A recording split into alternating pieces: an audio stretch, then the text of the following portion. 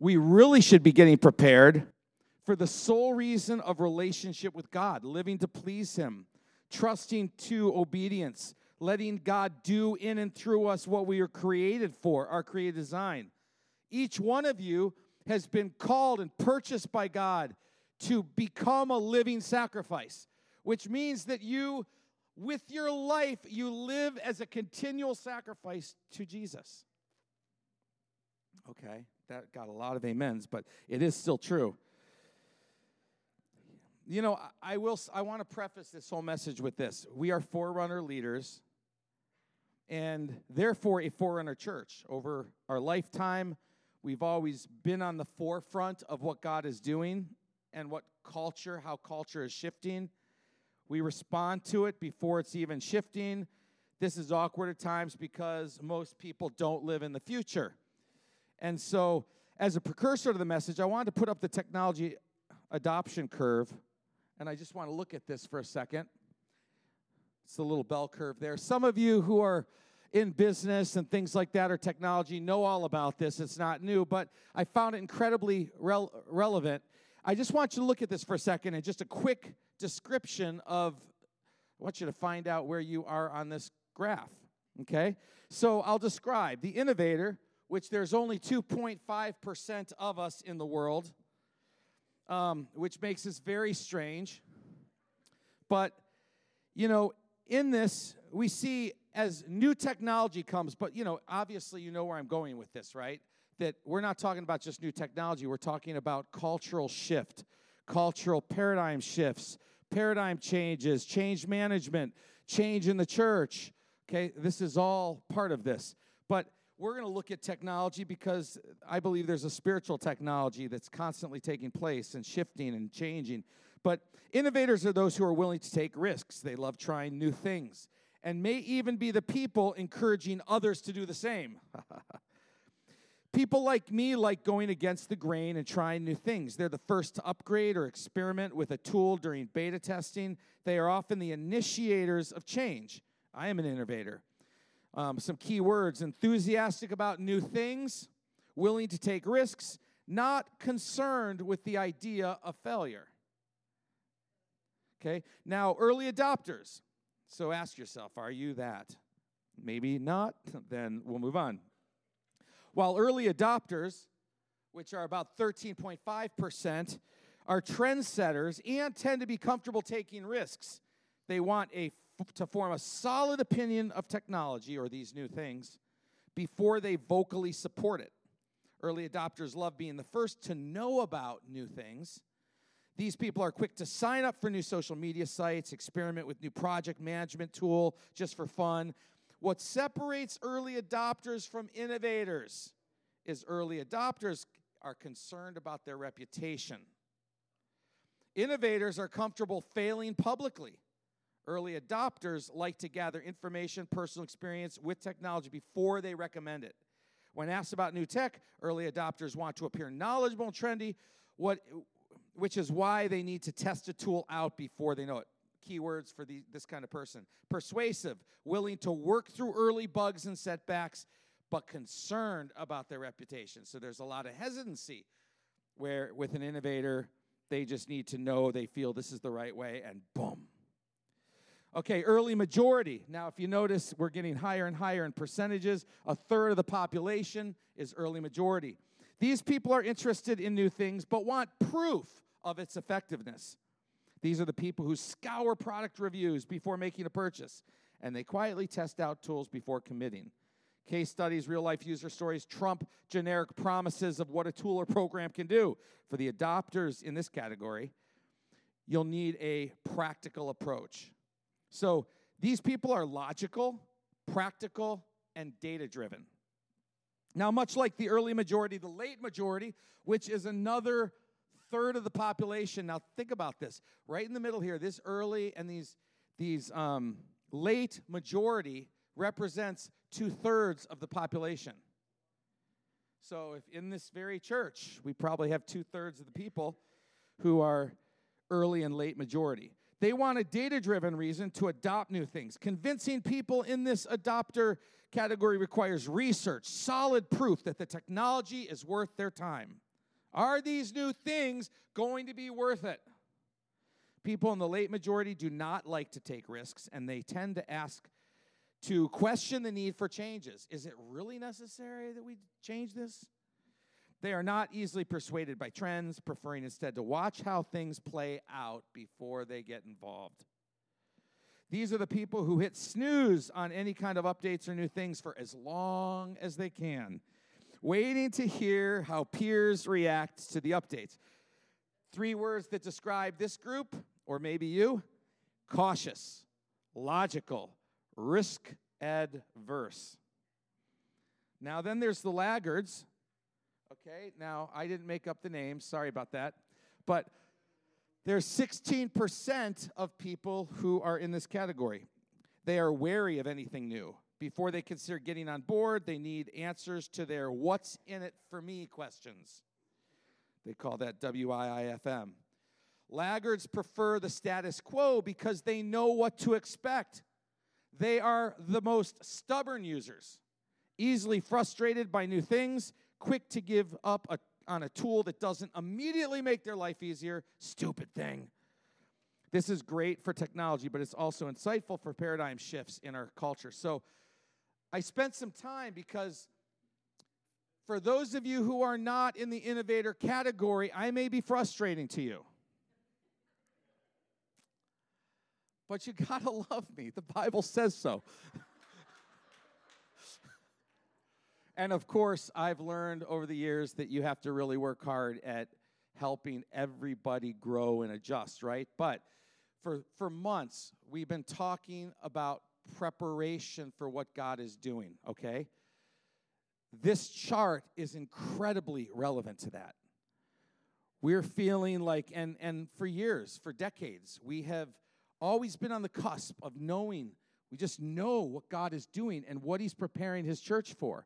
And so we begin to preach on it, and believe me, I haven't been able to preach what I feel the Lord's shown me. I can't preach that because no one's ready for it, no one can handle it, they would just be like, believe me, I've done it before. I've just disregarded that reason, and it just caused turmoil. But these people here, we're seeing 5-10 years down the road, we're seeing what needs to happen now to be ready for tomorrow, not today. And then our goal is to get everybody to begin to shift the ship slowly so that we can be ready for what God wants. In my estimation, there's going to be one of the greatest outpourings of God upon this planet. And we are not ready right now in the least bit. But it is coming quickly. There is a move of the Lord that's happening, and it's stirring. And like, just think about some of the services we've had, like the Repentance Sunday, like last week was just amazing. And they have these, it's not constant. There's just not this constant outpouring, but it's there. He's pouring out enough to say, I'm telling you, I am coming to visit. Prepare your hearts. So part of understanding where you are on the curve, okay, what kind of person you are with new things.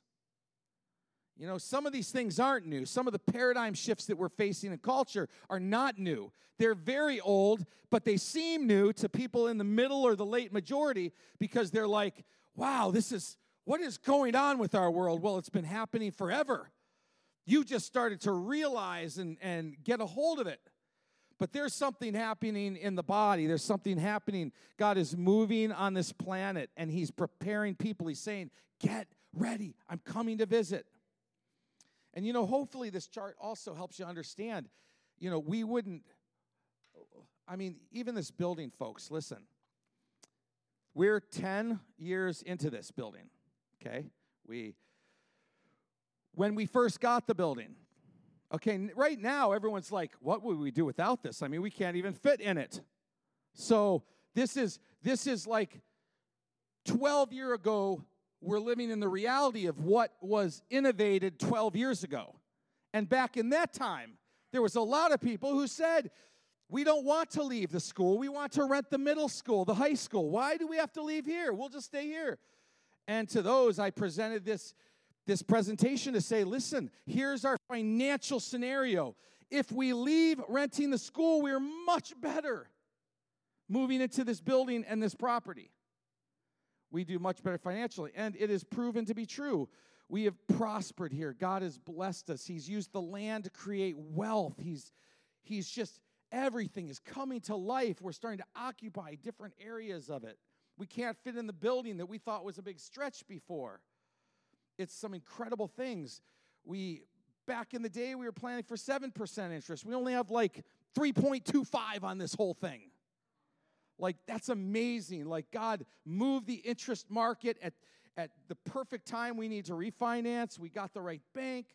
I mean, everything just worked so well because God is behind it, right?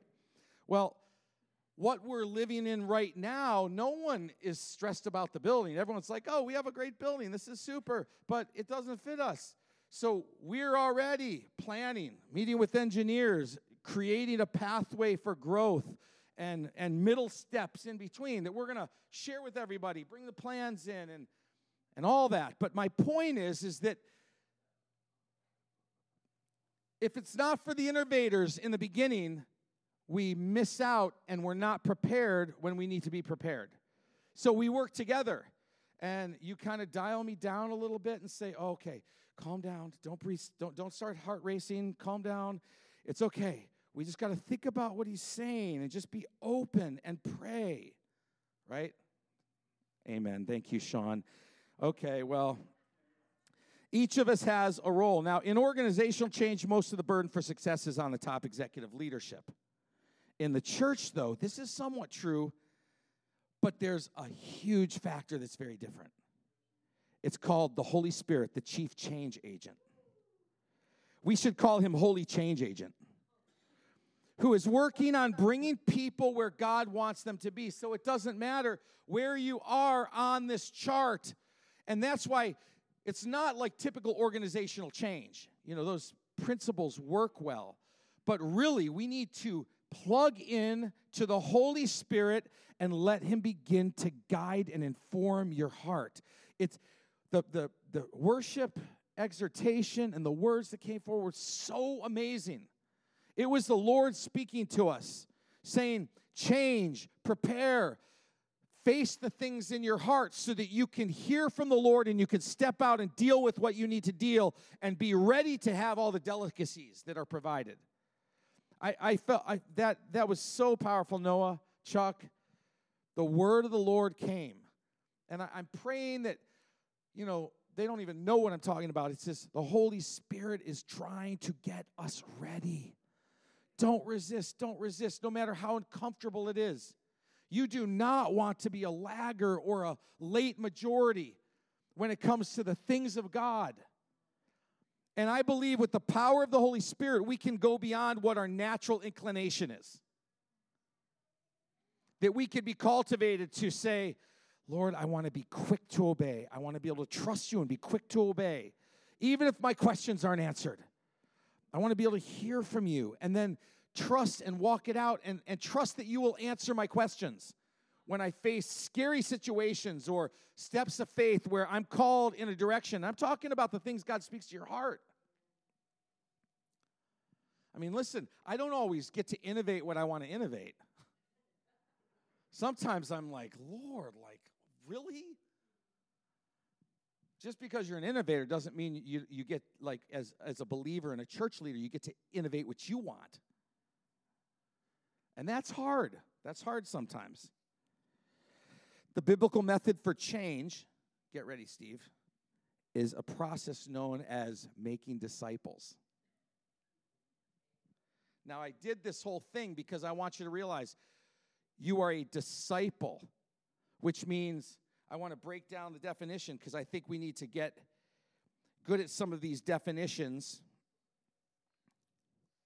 You know, we come to faith in Jesus Christ and we become part of God's family, the church. In this family or community called the local church, we are able to grow and learn in his ways with others. Discipleship, becoming a disciple of Jesus, is to follow Jesus, but it's not this private little thing. the whole biblical is steeped in a context of community.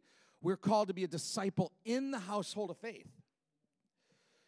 In the family or community called the local church, we're able to grow, learn his ways with others, and that is intended to result in a changed life that causes you to be able to change others.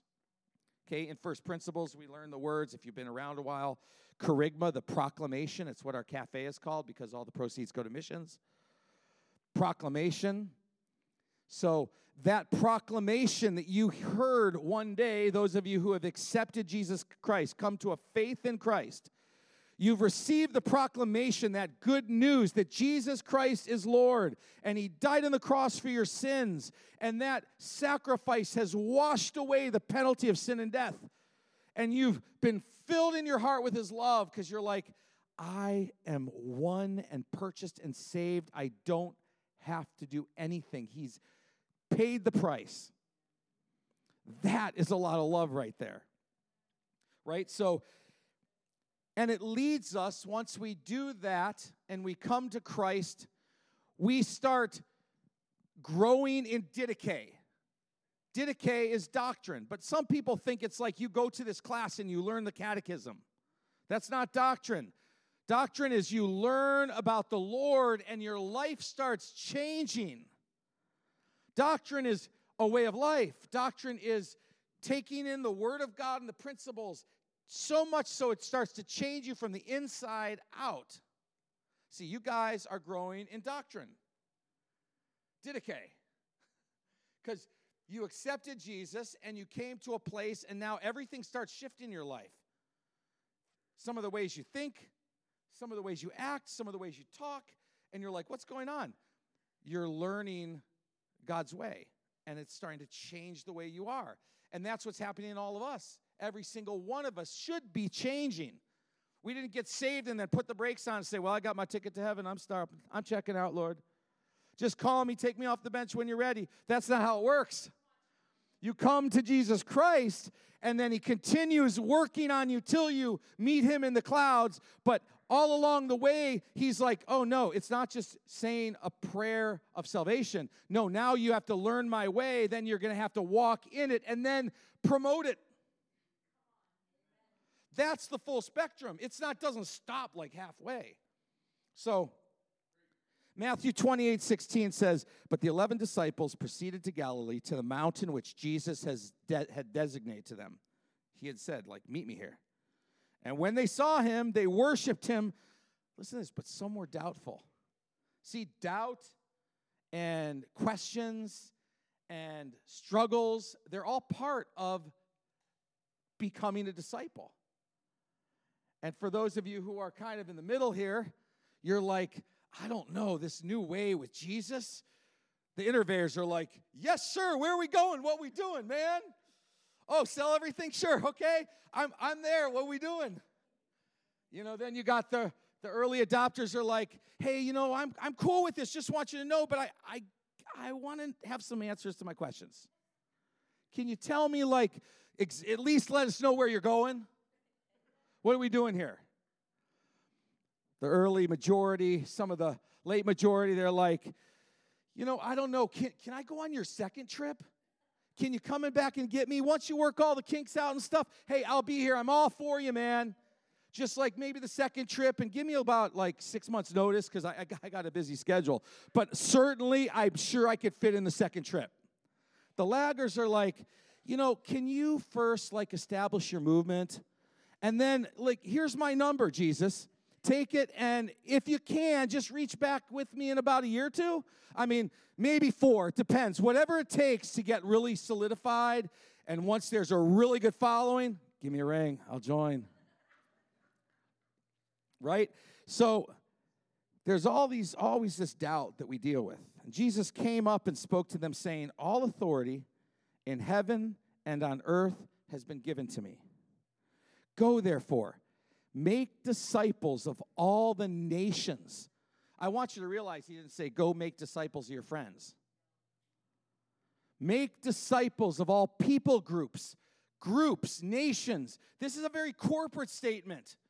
It's not saying like, go and win a friend of the Lord, even though that's part of it. he's speaking to his leaders saying, go and make disciples of groups of people. This is like a church planting mantra that he placed on the church. Go, reproduce whole churches. Just go and disciple nations and plant churches and start churches and expand, multiply, right? Baptizing them in the name of the Father and the Son and the Holy Spirit, teaching them to follow all I commanded you. And behold, I am with you to the end of the age. Now, in this, we're going to just shift over to this national study on discipleship making. This was done across the nation. Now, interesting things. It's a quite a lengthy one, and I'm going to just quickly highlight a few of these things. One is, there's 4 metrics. If you guys could put up page 4 metrics. So put up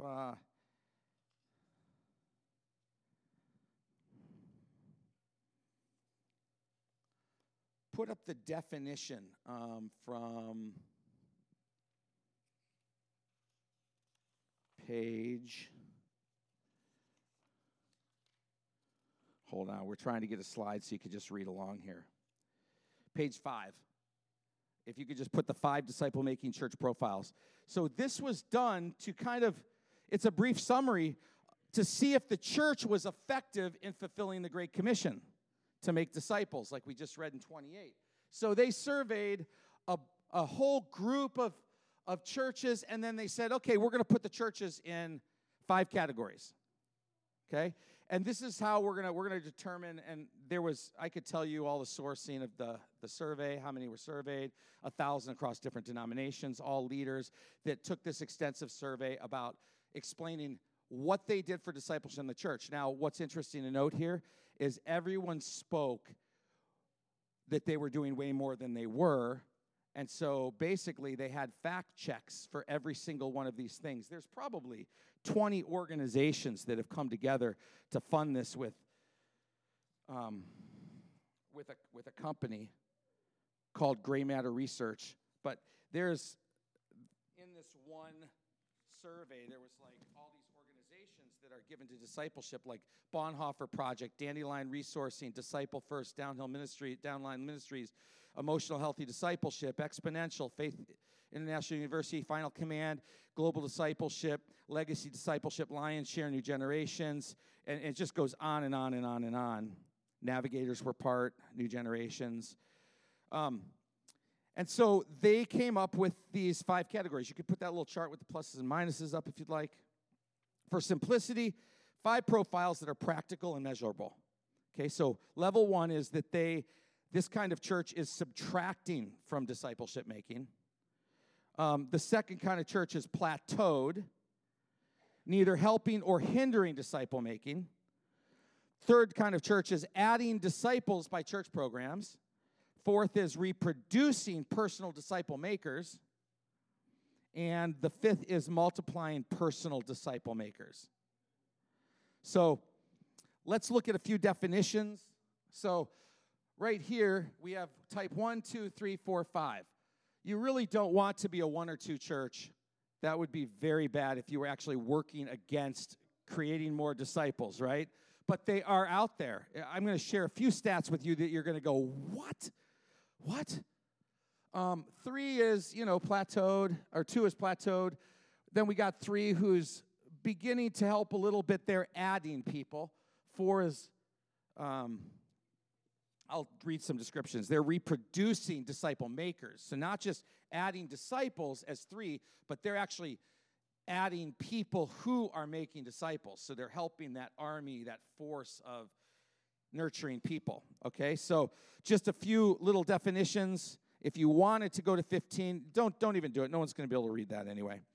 I'm just going to read those, a few definitions, like what a disciple is, so that we can understand kind of where they're at. So a disciple is someone who's following Jesus, being changed by Jesus. Now think about that. In light of what I've shared about change management, okay? You're being changed by Jesus. You do not qualify for a disciple if you stop being changed by Jesus. That's the implication here.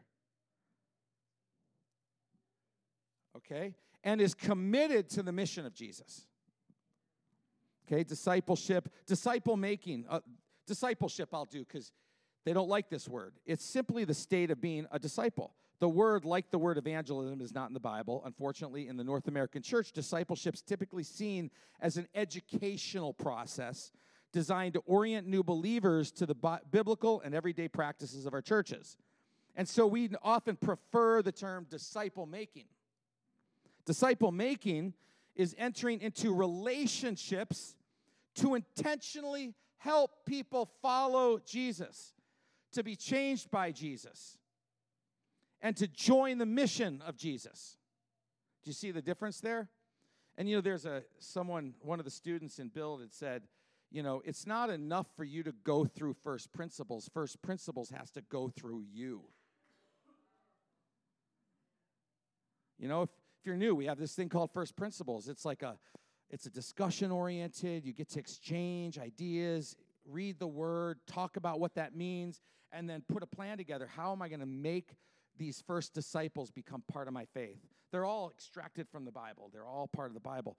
But the point is that you could go through first principles 3 times, but if first principles doesn't go through you, you're not changed. You're not being changed from faith to faith, glory to glory. So,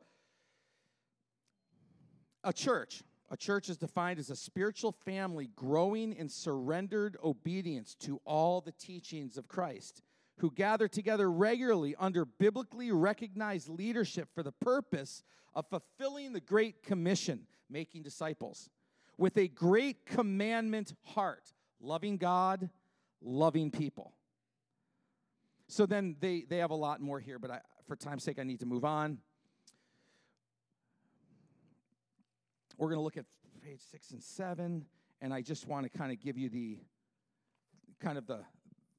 a very broad review of what they discovered. So in these 5 levels, level 1 church, I'm not, for time's sake, going to go through level 1 and 2 because we don't in any way want to be part of a church that is subtracting disciples or plateauing and not growing at all. But out of level 1 churches, these churches demonstrate the behaviors of people who are not passionate about growing in their relationship with Christ. Churches are numerically declining churches, level 1 churches, and 29% of churches in the U.S. fall into this category. 1/3 of all the churches in America are subtracting followers of Jesus. They're an agent of subtraction. Level 2. Now, the behaviors of these churches describe those who identify with Christ but are not yet growing in their relationship with Him. Similar to level 1, they're not personally making disciples. However, they do help in disciple-making efforts by attempting to create church gatherings that involve helping people to plateau in their life as disciples. They prevent disciple-making from progressing because they are assessing at level 2. They don't seek intentionally to influence others in their growth. Now, level 2 churches are numerically plateaued churches, and 44% of the churches in USA fit in this category. That is 73%. So 3/4 of the churches in America are not making disciples. And it was the great commandment from the Lord. And in this whole making disciples it's exactly what Chuck said. It has to happen in you before you make one.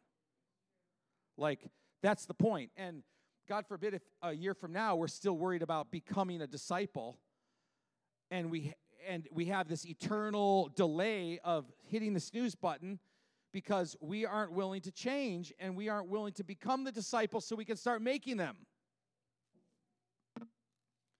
Okay, level 3, these behaviors describe disciple-making churches that seek to intentionally advance disciple-making by the programs of the church.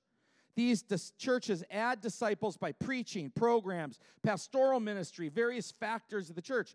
They do not mobilize significant numbers of members to become personal disciple makers.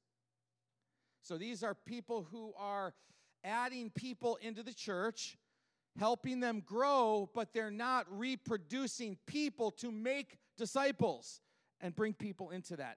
So 27% of the churches in our country are like this. What are we up to now? We're almost up to 100, right? So level 4 churches. These churches are intentionally growing and are seeking to actively equip and coach members to make disciples. They raise up people who personally invest in relationships so they can make disciples and assist in others' discipleship-making efforts as well. So you have people who are causing people to be disciple. I'm not talking evangelists. That's like first step. But if you evangelize someone and leave them, they die and they go by the wayside, and then they say, oh, I've tried that. That's worse than if they didn't get saved, because they may not make it to heaven. Who knows? What kind of prayer was that? What happened in their heart, right? So the leaders are committed to the process of disciple making personally, do it themselves, and join with the other leaders of their church or parachurch organizations. They see their roles coaching and equipping everyday disciples to become disciple makers. So not to make disciples, but it's all about making disciple makers. Guess how many percent? Less than 5. Less than 5%. Now, level 5, listen to this. Now, you know what I think is coming. Listen to what, first of all, level 5 churches are a part of numerically growing churches, and they are also characterized as churches that are multiplying disciples and disciple making. We could not find statistically verifiable evidence of churches in the USA that fit this category. The behaviors, but listen to the description of this. And when I read it, my heart was going, exploding. I was like, this is what we're preparing for. This is what is going to happen here. God is going to do this in our midst. The behaviors of these disciple-making churches epitomize a unique movement of the Holy Spirit's power. They are churches where almost everyone makes disciples. Now, picture that. Like, assess yourself, too. If you say, oh, I make disciples, do you lead them to the Lord, help them grow in the Lord, help them grow in the body, help them grow in the mission of Jesus, and then help them to make disciples? That is the fullness of a disciple. These are churches where almost everyone makes disciples. The leaders live to develop disciple makers who will then make other disciple makers to the 4th generation. These churches are igniting and fueling discipleship movements. I think one part I thought was just amazing. It says, let me see if I can find that. I got to just share that a little bit there. They are unique movements reflecting a revival-like culture, like that found in the early chapter and books of Acts. Discipleship, let's see. And, across the earth they find these. They're happening in the global south where Build is working. Build has focused their attention on places where the Holy Spirit's pouring out like this in such a powerful way, and people are coming to the Lord. There's a recruitment, mobilization of people becoming disciple makers. It's happening. It's just not happening here yet. But it's going to. Africa, where there was like almost no Christianity, like New Hampshire, one of the lowest church attending states in the whole U.S. God is going to cause this place to become one of the greatest centers of revival, I'm telling you. And it can happen like this. In Africa, it went from nothing to millions and tens of millions. It was viral. And that's what a level 5 church is called. I got to wrap up here. This isn't individualistic. This results in planting churches. And in our context, life groups. Like literally planting life groups that are centers of, like what you see a little bit on Sunday, this kind of like people coming with a word. I mean, yes, you're supposed to bring food. It's supposed to be a meal where you break bread and you share things and you talk and you build relationship. But then it's supposed to be a time where every single one of you comes with a gift to share. A gift in your heart, like the prophetic word Noah gave or the one that Chuck gave. Just this thing to share, encourage the people in the work of the Lord. A testimony, an encouragement. Some kind of gift of the Spirit. You come to Life Group, to house church, and you begin to share that. That's what it's about. And if we come just for the meal and don't allow the Holy Spirit in, we're going to have a little social club. We need to even make the meal meaningful, like really acknowledging we are taking communion right now. We're having the body and the blood of the Lord Jesus right here. Open in prayer, acknowledge your time over that meal is that communion. This reminded me, and this is what I want to close with, is Matthew 25, 1 through 13 talks about the parable of the 10 virgins. It was preached by Jesus at Jerusalem's temple. It was given Sunday, April 2nd, 30 A.D., just 2 days before his final Passover on Tuesday. It's a cautionary story about being prepared for Christ's coming. And that's what I believe we are preparing for. We're preparing for Christ's coming, that when he comes and he visits us and we're flooded with people coming to Jesus, we will be ready with our lamps trimmed, ready to give out the oil of the Holy Spirit. So the kingdom of heaven will be compared to 10 virgins who took their lamps and went out to meet the groom. 5 of them were foolish and 5 were prudent. For when the foolish took their lamps, they did not take extra oil with them. But the prudent ones took oil in flasks with their lamps. Now while the groom was delaying, they all became drowsy and began to sleep. Man, it's much like Noah's word. You become drowsy, you begin to not pay attention, you begin to not be sensitive to what's happening around you. You're groggy, you're not really aware. Things become blurry. Now, while the groom was delaying, think about that. How many people would say, that groom is late? Jesus, sorry, you got to be on time. Like, I'm a timely person, so I'm gone. I'm only waiting so long. Guys, put this in perspective. Like this perfect Jesus delayed on purpose. Why? Maybe to test what's in our hearts. Now, while the groom was delaying, they all became drowsy and began to sleep. But at midnight, there finally was a shout. Behold the groom! Come out to meet him! Then all these virgins got up and trimmed their lamps. But the foolish virgins said to the prudent ones, give us some of your oil. However, the prudent ones answered, no, there most certainly would not be enough for us and you too. Go instead to the merchants and buy some for yourselves. These are those people who, when they're early, late adopters, and it's okay in technology to be whatever you need to be. But in the church, when you're saying, prepare, I am coming to meet you. You can't say like these foolish ones were the ones who were like, I'll just wait a little bit here. We should have enough.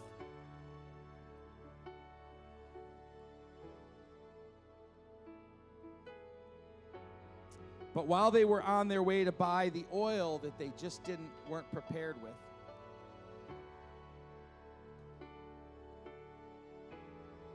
the groom came. And those who were ready went in with him to the wedding feast, and the door was shut. Yet later the other virgins also came, saying, Lord, Lord, open up for us. But he answered, truly, I say to you, I do not know you. Be on the alert then, because you do not know the day or the hour. And the whole purpose of this parable is prepare while you can prepare. And this preparation is all about you pressing into a relationship with God for yourself. And when he says deal with this, you deal with the things in your heart. But they're scary. I don't want to. Well, then you have an issue with the cross, because you've been bought with a price. And we don't have the luxury to tell him what we want to do and not want to do in our heart. He owns us.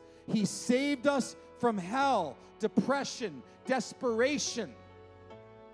And he filled us with his Spirit and said, I've given you everything you need for life and godliness. Overcome the world.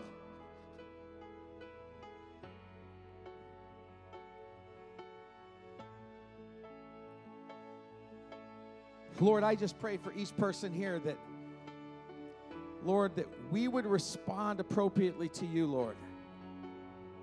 And it's our prayer that you make us ready. And we pray, Lord God, we just say, Lord, we will prepare our hearts. We will allow your Spirit to come and invade those places that we have barricaded shut. Lord, I pray you just strip away fear, improper thinking, bad attitudes, Lord. Lord, I pray you fill us with the joy of our salvation, that thinks about and is grateful for all you've done in our lives and in our hearts. That our focus is on that. Our focus is on pleasing you, living for you, trusting and obeying you, becoming what you want us to be, being that disciple who lives for you in your mission and allows you to make us disciple makers, where we spend our time in wisdom. We win souls. We reach out, we disciple, we allow people to grow in Christ and his mission. We're pillars in the church, unashamedly. We're not afraid to work, to pay a price, to labor for the Lord, to be accountable, to let our progress be known to everybody, to be an example. Lord, we pray for a visitation upon us, Lord. Pray that you move upon our hearts. I pray for such motivation. I pray for refreshing to spring up inside hearts. Lord, that people would catch the vision and the fire of the Spirit of the Lord and what he's doing on this earth.